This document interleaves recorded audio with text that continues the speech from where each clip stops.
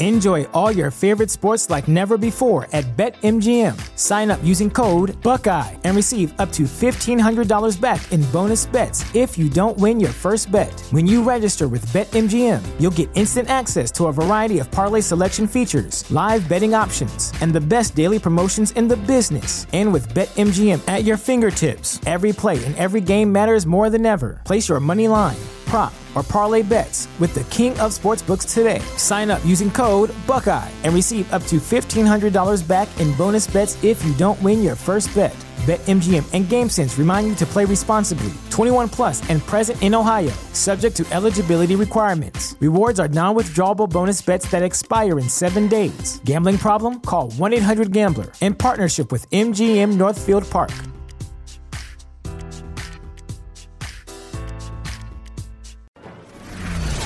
Go behind the high walls, gilded gates and palace facades and into the very heart of the most famous families alive. Here's your daily consort from the Royal Observer.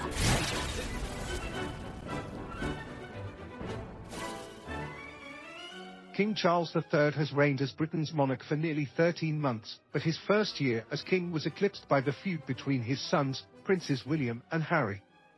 I think that's important to note.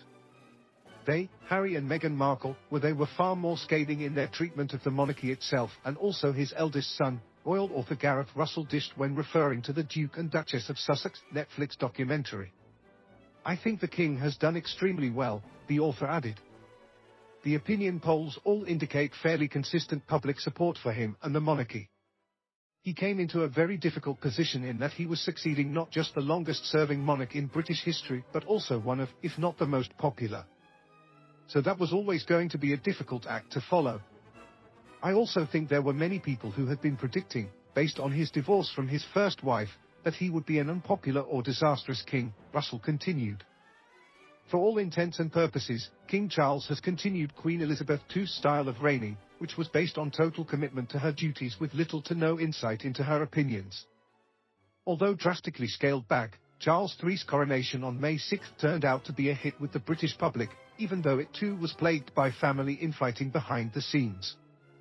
However, Harry and Meghan's long-awaited Netflix docu-series and the Duke of Sussex's memoir, Spare, took a large amount of focus off of what should have been the new king's year to shine. Elizabeth II was certainly the star of the show during her first year wearing the crown, even with the scandal-ridden Duke and Duchess of Windsor popping up in the press in that era. So there were factors stacked against him.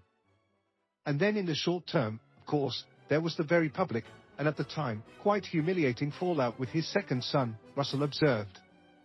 A globally televised interview, that was before he became king, and then within a month of becoming king, he had to deal with the Netflix documentary and the memoir, both of which I have to say were not particularly harsh on him. Although Harry spared his father in Spare, he had no such pity for his elder brother and his wife, Kate, Princess of Wales. This has led to a complete and total breakdown of their once close relationship. Because of these entrenched positions and the fact Harry has visited the UK without either of them, as far as we know, lifting a finger to phone or text or meet up, I really can't see them mending the rift anytime soon, journalist Jenny Bond dished. William is hurt so deeply that I think he probably just blanks Harry out of his mind most of the time. He has moved on with his life, and I guess so has Harry, she stated. GBN reported on Russell's insights.